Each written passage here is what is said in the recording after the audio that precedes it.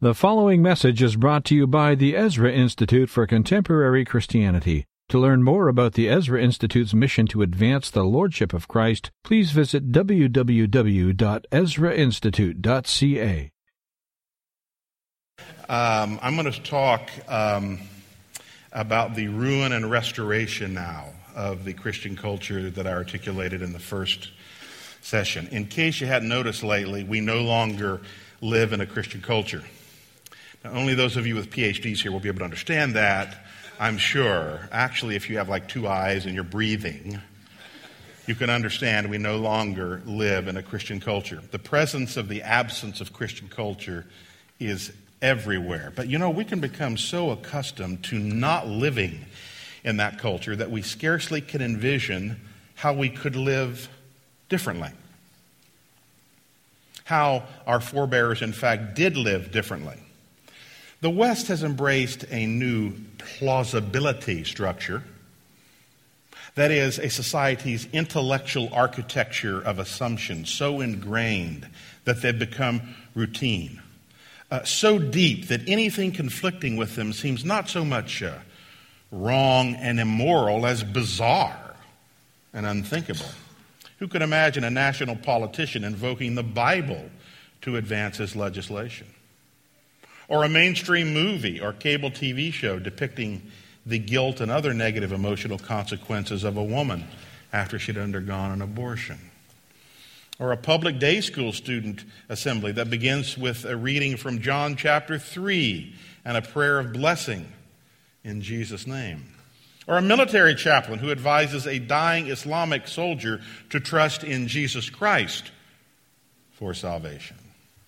Or a prominent judge who instructs a jury that their verdict may not conflict with Christian principle. Today, each of these actions is inconceivable in our society, and some are flatly illegal. Yet in previous generations, they, or practices akin to them, would have been routine. We're living in an era so alien to Christian culture that even political conservatives today can argue that same-sex marriage is a conservative idea. What have they been smoking? We're living in a time during which almost everybody, Christians included, believes that one of the state's obligations is to provide a social safety net for the elderly. Most people accept laws forbidding landlords to discriminate against adulterous couples as immoral. The fact that there's no longer much dispute about practices like these verifies a new plausibility structure, which is not even remotely Christian. The emerging generation is so far removed from Christian culture that when they hear accounts of our long-lived heritage of Christian culture in Europe and the States and Canada, these accounts sound so strange, even mythical and unreal in the olden times. Such has been the smashing success of the enemies of Christian culture. What caused this ruin? A number of complex factors. Actually, at the top of the list, as Dr. Masson already said, is the European Enlightenment, which elevated man's universal rational capacity as the standard, as opposed to God's revelation, by which all things must be judged. Then there is actually in Europe the 30 Years' War, which violently ripped apart the spiritual unity of Christians, which opened the way for secular interpretations of history, of society. And then there's Romanticism, the massively influential movement that situated the individual and his creativity and feelings and intuition and emotions at the center of the human experience. Later came historicism and Darwinism and the historical critical method and secular democracy and Marxism and modernism and nihilism and more recently postmodernism. And I could spend an hour on each one of those. And I was planning to, but I'm not going to do that because I wouldn't be invited back. Each of them in its own way diluted, undercut, and eventually erased Christian culture. But today I want to draw attention to just one particular factor because it has infested the church, including the evangelical church, so pervasively. And it has paved the way for social justice, our conference theme. It's also the single factor that perhaps more than any other renders Christian culture an impossibility. It's not compatible with Christian culture. I'd like to call this the flight to the interior, or simply interiorization. To understand what the flight to the interior is and how it demolished Christian culture, we need to go back to its ideational, intellectual fountainhead, Immanuel Kant. Scott talked about Hume. Can I give a little talk about Kant? We just sort of tag team. He was the Hume, and I'm talking about Kant, okay? Kant, perhaps the greatest Enlightenment philosopher of all. Kant's epistemology, or theory of knowledge, by his own admission, launched a Copernican revolution in philosophy. Put your thinking caps on, everybody. Think about this. It's very important to understand. Not hard, but you have to think about it.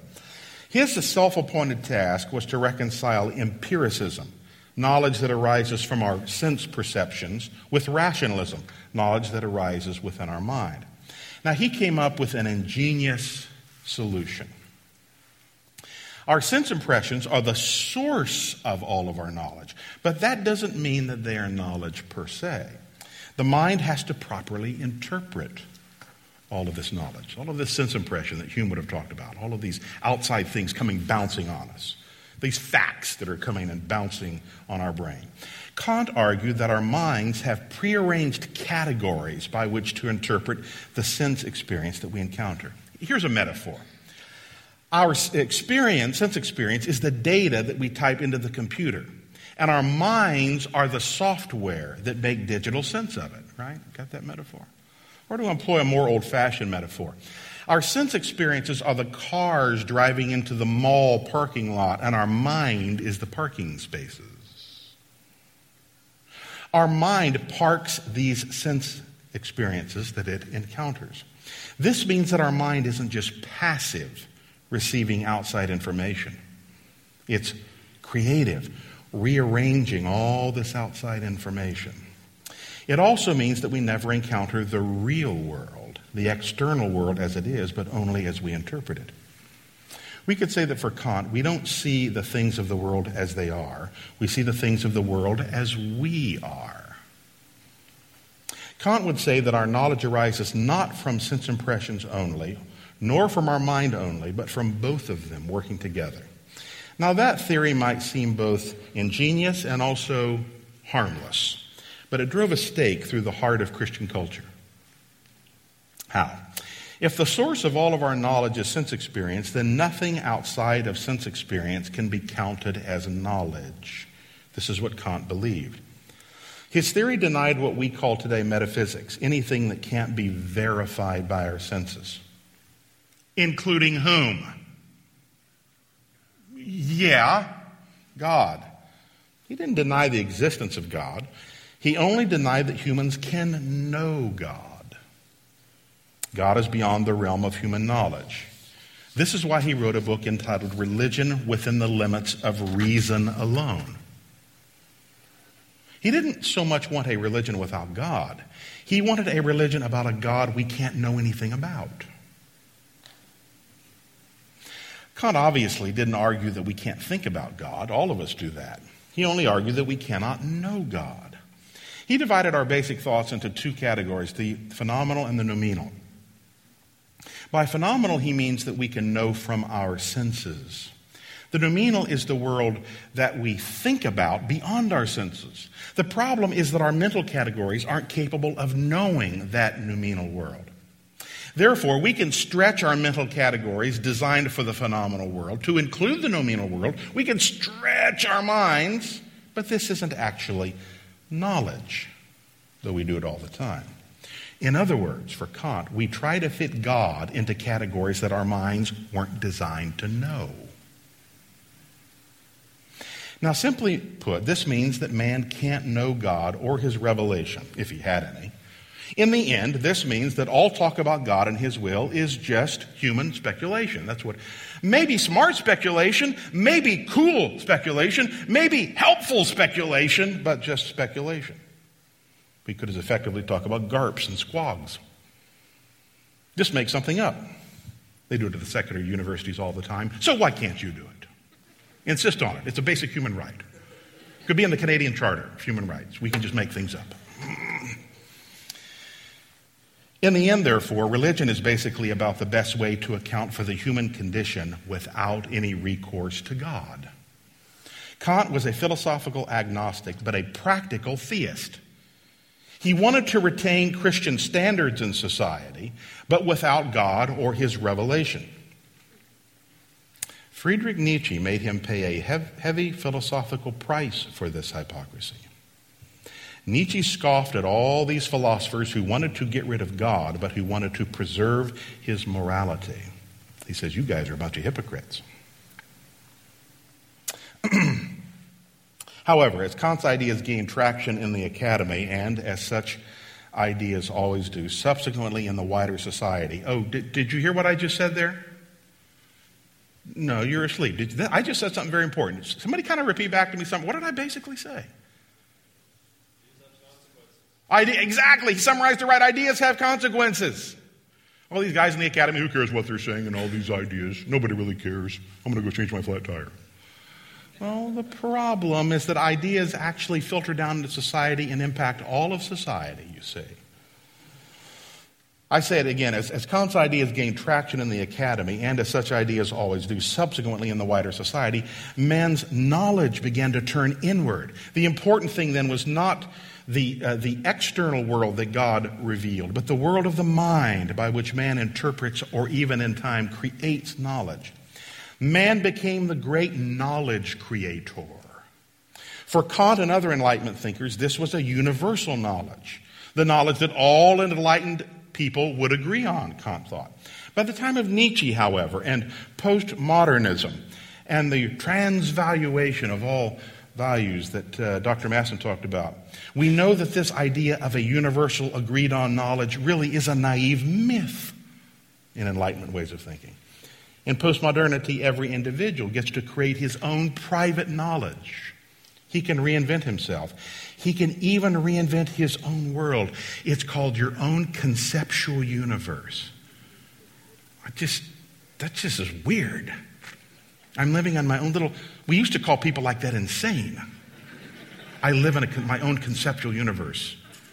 But now you can be a good academic postmodernist and believe that.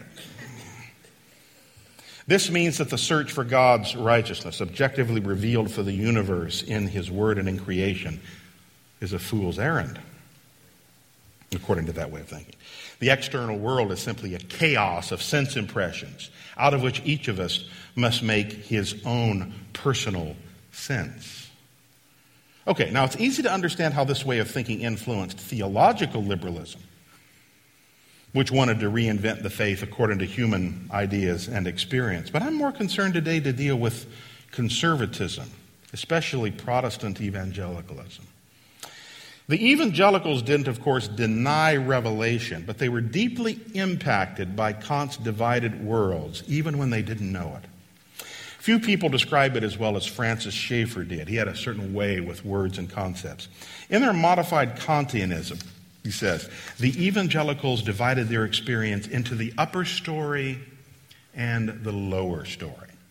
The upper story is the experience of God and spirituality and prayer and devotion.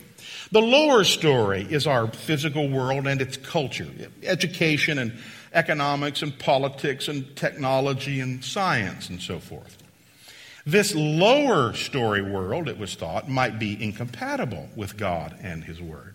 I mean, hadn't Darwinism called into question the first 3 chapters of Genesis? Isn't education neutral, according to which both believers and unbelievers can agree on the basic facts, and into which God's revelatory truth shouldn't intrude? Isn't politics to be commandeered by bureaucrats who simply know how to keep society running smoothly? And wouldn't we violate people's rights if we talked about Christian standards for politics? That would violate people's rights. But none of this really matters, according to a number of evangelicals, because real Christianity is lived in the upper story, in one's vertical relationship with God, not in the lower story. And what's going on daily around us in public, that's another word that's come about, public life, another division, by the way, another dualism, public versus private.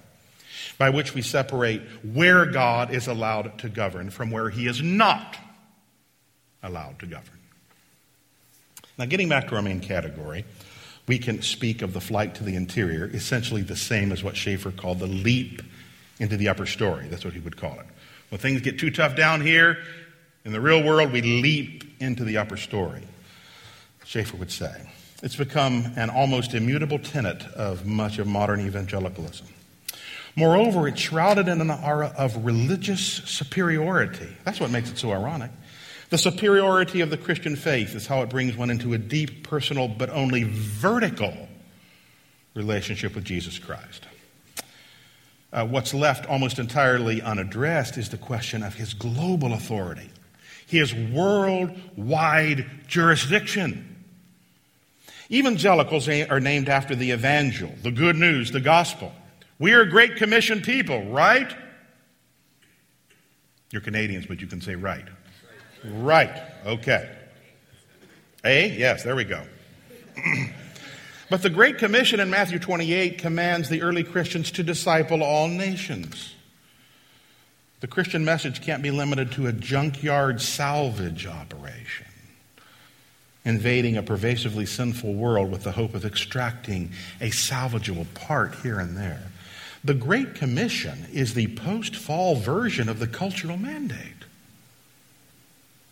Jesus Christ claimed that all authority in heaven and earth has been bequeathed to him by his Father, and therefore, since he has all of this power and authority, his followers are to disciple the nations, not just individuals, mind you, but the ethnos, the nations. But the flight to the interior isn't compatible with this Christian commission. It's not so much that they're in conflict with one another. Rather, interiorization takes the Christian commission off the table entirely. The flight to the interior is often reinforced by specific eschatologies, that is, views of the future, that the world is predestined to grow worse, and to fight against the growth of evil in the world, to claim the crown rights of Jesus Christ over this world and all of culture, as EICC is doing, is to fight against the will of God. I'd like to submit today that this line of thinking is contra-Christian, no matter what specific eschatology one may embrace. Moreover, this flight to the interior is a profoundly worldly idea. Now that's ironic, right? Because evangelicals often pride themselves in their separation from the world. But I would suggest that the most pernicious form of worldliness isn't manifested in clothing and music and entertainment standards, though that can certainly be true, but rather in evangelical minds that are not truly evangelized. Tom Torrance once put it that way. The problem is we have a lot of evangelicals out there who don't have evangelized minds. The world, then, is given over to Kantian dualism, and God is limited to the upper story. He has nothing relevant to say or do, or much little, in our world, and quite frankly, should simply be left alone in any cultural and social sense, since he leaves us alone. Modern agnostics and secularists believe that Christianity should be limited to, at most, the family and the church. And its revealed standards have no place in medicine, no place in politics, no place in law, no place in technology, economics, or in the schools, except maybe parochial schools, and only if those schools conform to secular accreditation standards. Remarkably, many Christians agree with secularists in this Kantian dualism. I find that perplexing. They believe that incorporating biblical standards in these public areas of life is to step beyond our Christian calling, and worse yet, to dart away from genuine devotion to God. And the secularists agree with that. We're supposed to control these things, the secularists say. And the evangelical pietists say, you're right. You're right. Have at it. The idea that Christians could be passionately devoted to God in prayer and in church and in evangelism, and also and equally in incorporating Christian standards into areas generally conceived to be public, is a possibility they seem not to have thought about or considered. Now, this flight to the interior hasn't left the exterior, the public, the lower story, vacant. One of the most pernicious fruits of interiorization has been the gradual occupation of most of society and culture by ideas and forces hostile to Christianity. There's no neutral public square. And the retreat of Christianity into the interior has invited invasion of anti-Christian forces into the exterior. And it's just here that what has come to be called social justice has emerged. Christian culture presupposes objective cultural standards. In the medieval world, the standards were a combination of explicit natural law and implicit biblical law. As I pointed out in the last talk, the Reformation gradually purged natural law and recognized that the Bible should govern all of life. This doesn't mean society was without problems, even some serious problems. But it does mean, and hear this, that there was a recourse.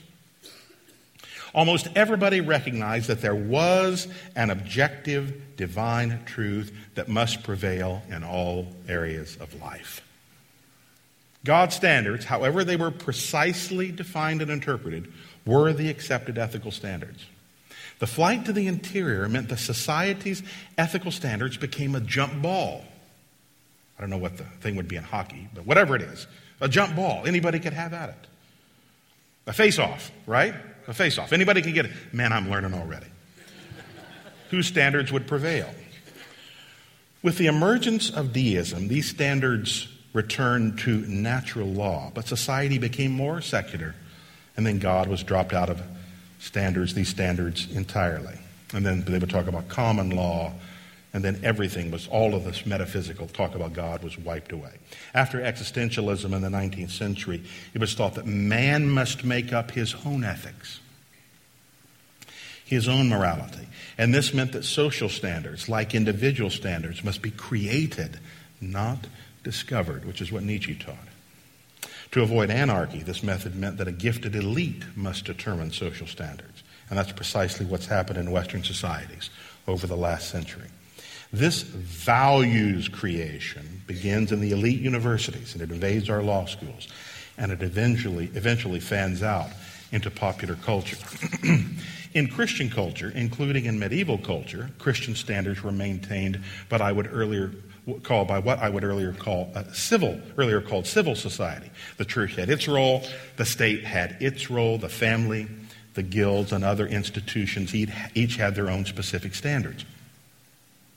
Everybody in the society was a member of a number of these institutions concurrently, and this meant that each institution was a check on the other. We saw earlier the case of the church and state being a check on each other, a condition that fostered political liberty. When Christianity was forced to retreat into the interior, these institutions and their divine standards lost their uniqueness. A single institution began to dominate all others in the West, and that institution has been the state. The state. Perhaps the chief intellectual engine behind this transformation was the French philosopher Jean-Jacques Rousseau. How many of you have heard of Rousseau? His influence on the West has been incalculable. Rousseau hated civil society. It didn't treat him too well, he thought, and he got his revenge by creating a philosophy that would emasculate, if not entirely abolish it. He basically struck a bargain with 18th century Europe, and it was this. Give me a state big enough and strong enough, and I will use it to emancipate you from all of these arbitrary authorities that you guys don't like, most of you. The church, the family, business owners, guild associations, and so on. Rousseau was committed to radical individualism and radical statism simultaneously. See, we often believe that these two are incompatible, but actually they are bosom friends. Radical individualists want the state to employ its muscles to guarantee their freedom from God's standards, particularly today, sexual standards, but also from parental standards and familial standards and educational standards and business standards, particularly as these standards are based on or derived from the Bible. This is why most radical libertines are also fanatical statists. This is also why they tend to support social justice.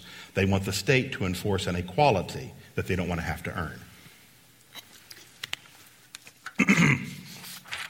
However, And therefore, we live in a world of fluctuating and arbitrary and, truth be told, chaotic standards of justice because of the Christian flight to the interior.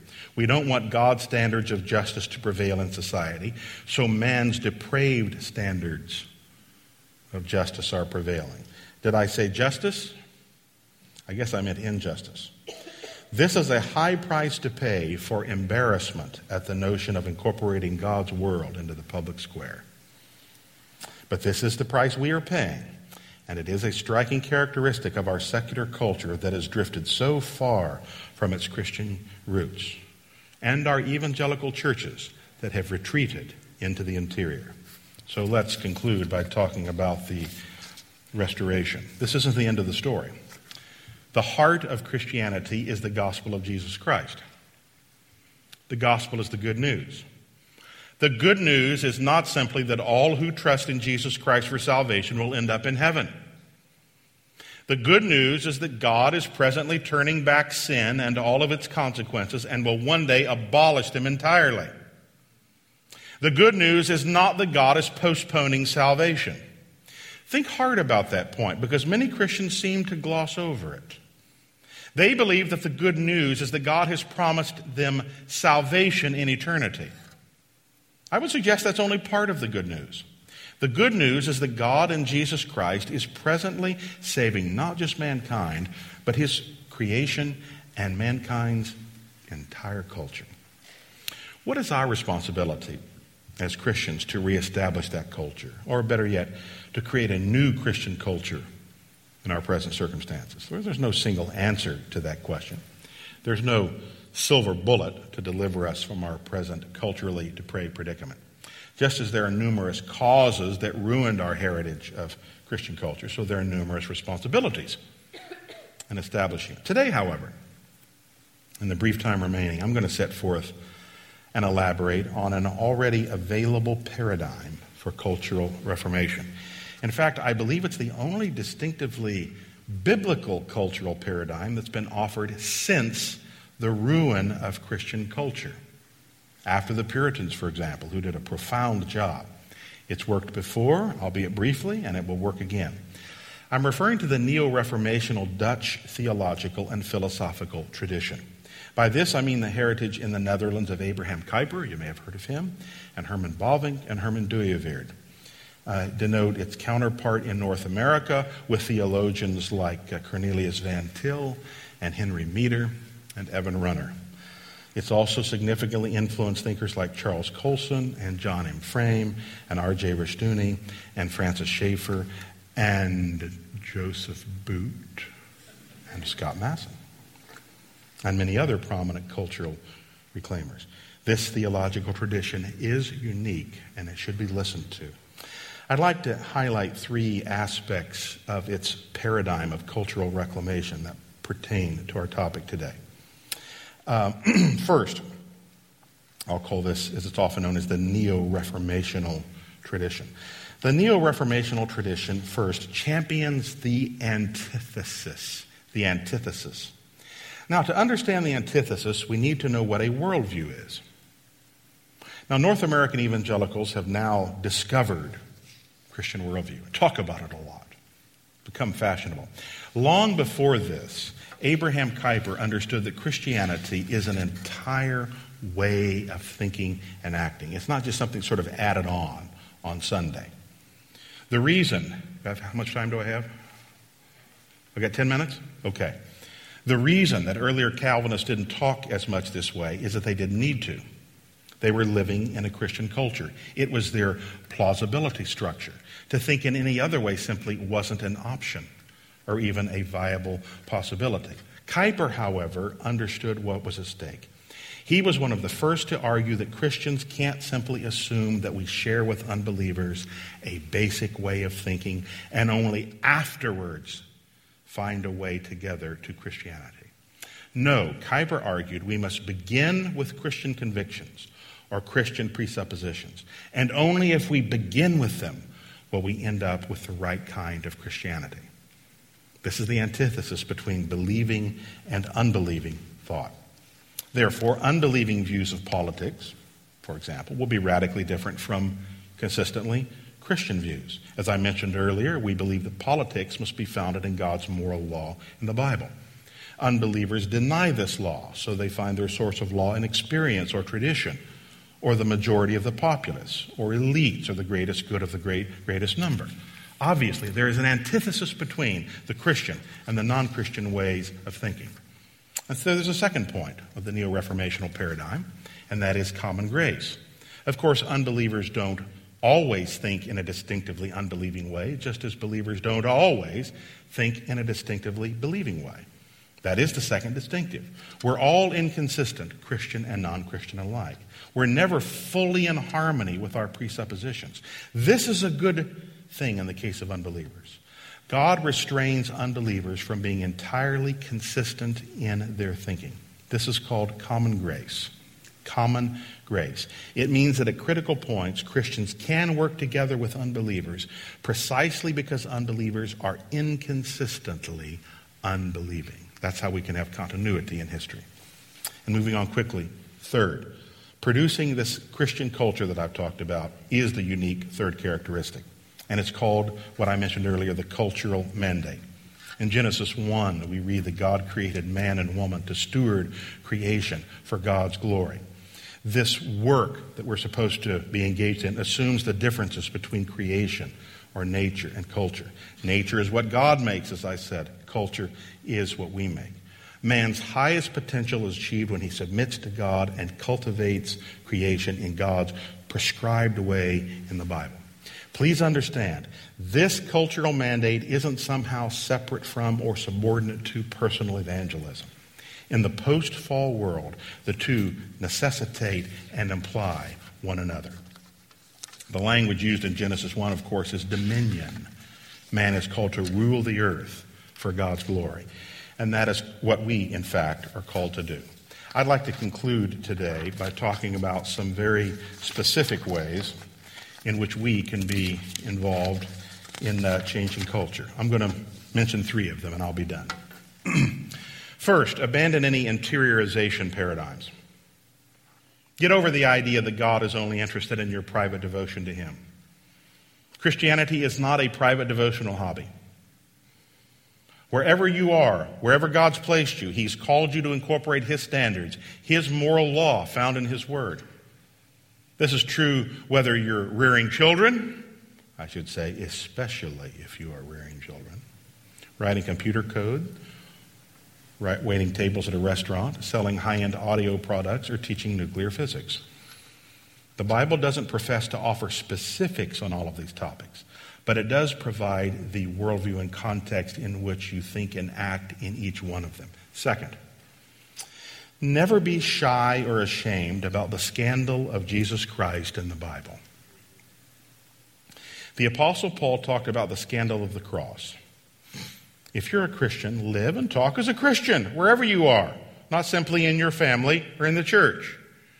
You say, well, people might be offended. You know, it has happened before historically that people were offended at Christians. I've heard that somewhere. You say, well, I might suffer. People might say nasty things about me. That also has happened. You say it might be hard. Yeah, it might be. I don't mean you loudly annoy people with evangelistic techniques and affix gaudy bumper stickers to your car. I mean that in whatever situation God places you, you live as a Christian. You don't don an aura of neutrality when you leave your family or church. Moreover, you don't incorporate some other standard than the Bible. Which is to say, the standard in your church is the same standard outside your church. That's the point everybody needs to understand. It's the same standard. Finally, trust God's promises. Never assume that God must employ the ways and techniques of the world to gain cultural victory. God brings glory to Himself by using His own methods and by His own techniques. We all know about Ephesians 6 and the Christian armor, right? Have you read about that? But we might not know that in Isaiah 59, Jehovah describes Himself as clothing Messiah with that very armor. And this is why Paul tells the Ephesians, be strong in the Lord and in the power of His might. Paul had been reading his Old Testament. unlike a lot of evangelical preachers today. No powerful secular politician or influential scholar relies on prayer in order to shape and influence culture in a secular way. This is because they are rank humanists. Don't be like them. They press the power of man. It would be a monumental error to think that we as Christians can employ such God-abandoning methodologies and still bring about a Christian culture. A Christian culture is a culture that relies on the Christian God for strength at every point. And this is why we never need be discouraged. The sovereign God has all things in hand. God is not surprised. God is not looking over the battlements of heaven, as it were, biting his nails over the depravity of Western culture. Think about this. God has survived the fall of man, the universal flood, 4 ancient empires, communism, and Islam. And I promise you, he will certainly survive the cultural depravity surrounding us today. God has a plan, and his plan will not fail. The only question is whether we will be willing participants in that plan. Your calling and mine is expressed in the title of the old hymn, Trust and Obey. And not simply trusting and obeying in our individual lives, but trusting and obeying in all areas of life until the knowledge of the Lord covers the earth as the waters cover the sea. Thank you very much. Thank you for listening to this message brought to you by the Ezra Institute for Contemporary Christianity. Please feel free to share it with friends, but do not charge for or alter the material in any way without the express written consent of the EICC. Thank you.